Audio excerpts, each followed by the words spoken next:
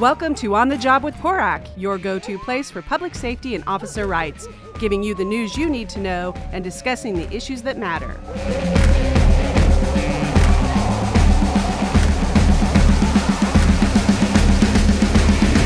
Welcome to On the Job with PORAC.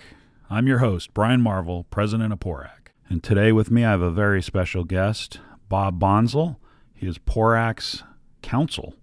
And today's episode, we're going to be focusing on the recent Supreme Court ruling, Janus versus AFSCME.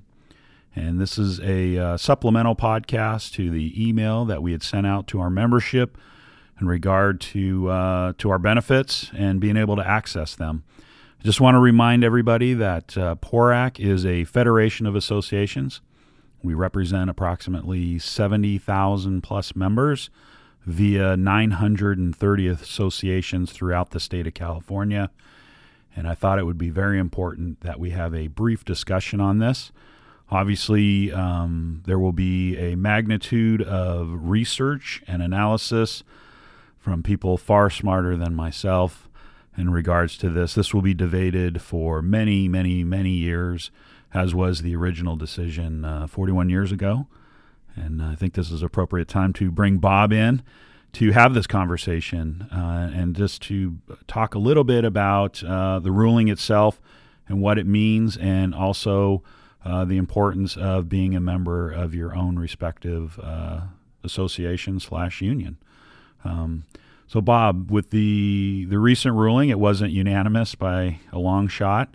What are the immediate ramifications of this ruling passing, I think, 2 days ago now? Right. Well, the most fundamental impact will be the effect that it'll have on public sector labor unions throughout the United States. You know that there are about 25 states and territories that allow labor organizations to negotiate what's called an agency fee provision, and that's designed to make sure that everybody in the bargaining unit pays their fair share for union representation, because the labor organization is negotiating good wages, good benefits, terms and conditions of employment, and of course everybody in the unit is entitled to benefit from those negotiations. So this decision in Janus by a slight majority of the court will essentially create a right to work situation throughout the United States in public sector unions. And California was one of those some 25 states that allowed law enforcement, firefighters, teachers, and other public sector workers to negotiate agency fee provisions. In essence, the court said that those are no longer constitutional. Forcing someone to pay monies to the union violated their First Amendment rights. I categorically disagree with the analysis, but that's the ultimate conclusion of the court. Yeah, I agree 100%. The amount of work that goes into collectively bargaining for contracts is, I can't even tell you the amount of hours that I spent as the 9 years as president of the SDPOA. Matter of fact, a majority of the directors on the board, they spend, I couldn't even tell you how many hours it takes to work on contracts, review other contracts, talking to communities, being out in the communities and trying to explain to them how important it is that the police agencies are properly funded and that the pay is competitive for law enforcement officers, especially with this national dialogue that's going on with all the police reform that's being pushed out there. We're seeing it now with the recruiting and retention issues that all of us are facing, and having an effective group of people bargaining with your respective municipality, county, or state organization is going to be even more critical now than ever before, because I can tell you from my perspective, I don't want to lower the standards for law enforcement officers. Right. We should actually be increasing them. But with that, the pay and benefits needs to be commensurate with those expectations. And now this is just going to put a huge damper on that. It's going to make it difficult, actually, for all labor organizations to keep their head above water, because these are, real financial impacts on the union should any public employee decide they don't want to pay their fair share. Yeah, and I believe that this ruling was purely ideological. Mm-hmm. I don't believe it was founded in a way that was beneficial because, the reality is that municipalities, counties, and the states, they derive a benefit by harmony with their employees. Absolutely. Yeah. There's no question that most of the agencies, not all by any means, but most of the agencies can actually run their public services much better when the labor union is professional and has the time and resources to do its work to be a good partner in negotiating those wages, hours, terms, and conditions of employment. So it's, I think, fundamental to good labor management relations to have a union which is strong and can do its work, because the entire labor relations system is predicated on two parties sitting down and hammering out something that works for both. If you don't have that, you have labor strife and disputes, and that's what the whole labor system was designed to avoid. I agree, and I think the first ruling, the Abood case, actually pointed some of that out, was having that harmony with the employees. And I am probably speaking for all of a lot of the labor leaders in a sense that, we really were able to resolve issues at the lowest level possible. Right. And by doing that, how much money is saved at the state and all these levels, municipality and the counties, by having that being done. Right. And it's done in a way that is beneficial for the department or the agency that you work for. And it's beneficial for the employee that they get some sort of resolution that they were looking for that doesn't raise to the level of having to take it all the way to the top and the expenses associated with that. Right. You said one thing that I think is really deserves further comment.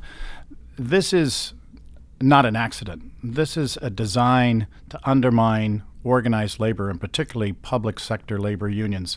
The whole system of labor relations for 62 years has been based upon the idea that there's an exclusive bargaining representative.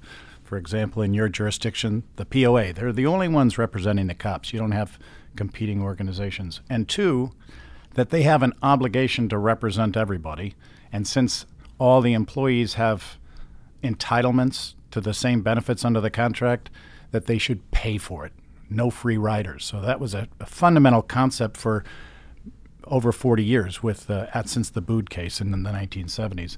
The change recently occurred primarily driven by Justice Alito, and it only started in 2012 with the Knox case. First Knox, then Harris, and then finally Friedrichs. Friedrichs was what he thought was going to be the case that overturned agency fees throughout the United States, and of course Justice Scalia passed away. So this is the follow-up. And we've been anticipating this, but not for a long time. This is a recent move by certain members of the court, supported by some right-wing organizations that are trying to undermine public sector employees. Yeah, and that I think we could have a whole other discussion on judicial activism, and I think this is this could be a keynote discussion about how a Supreme Court justice took it upon himself to lead the charge on that. I would probably guess that the founding fathers who crafted the Constitution, that was not their intent, that the Supreme Court justices become activists in creating law. That's right. Well, one thing about this decision, I think, which is different for law enforcement, and that is every single officer that's out there on the street knows that there's a target on their back these days. There's people with cameras that are going to second guess every single thing that they do. And that's just a fact of life, and it's getting worse. This decision does not change the fact that PORAC and all of its affiliates are able to benefit from the legal defense fund that the PORAC LDF provides to officers who are accused with some kind of misconduct or wrongdoing in the day-to-day business that they carry out to keep our communities safe. So the good thing is that every officer knows that they have this protection, and the LDF coverage to make sure that every single officer has the top-notch legal representation that they deserve is provided separately. It's not from the employer. It's through the organization, the labor union. 970 that are now affiliated with PORAC. And so these officers staying with the union and standing shoulder to shoulder with each other, knowing that they have this protection, is not going to be changed by this court decision. So that's a good thing.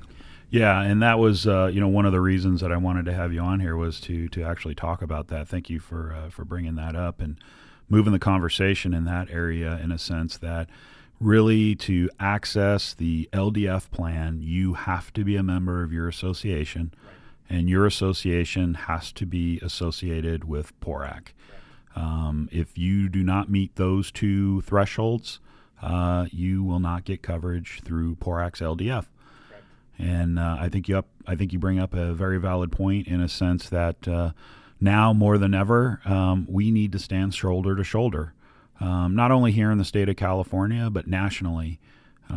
There is a lot of stuff that is going on, and we're having to play defense. Right. And by having one voice here in Sacramento with all our law enforcement partners and public safety partners, that will only make us stronger. Right. And I think it's vitally important that everybody continue to keep their membership in their respective associations, and they advocate that their associations continue to be members of PORAC, so we can strengthen our legal defense fund and also our insurance and benefits program that we offer to associations that are affiliated with us. So in that regard, we've been getting inquiries about people trying to join individually, and I can tell you that that is not possible. And we're here to let you know that being a member of your association makes them stronger, and your association being a member of PORAC makes us stronger to have a more concerted voice in here. So I'm going to wrap it up for today. I want to thank Bob for joining us and giving us a little bit of brief history on how we got to where we are. But really, the focus of this podcast today was making sure that you remained a member of your respective association, support your board of directors, and make sure that they're members of PORAC. And we're going to stay on the job here in Sacramento and Washington, D.C., looking out for you and your benefits. Hope you enjoyed today's podcast. We'd love to hear from you. We have some future guests down the road. Have a safe day. That's it for this episode. Make sure you tune in next time as we discuss the issues that matter.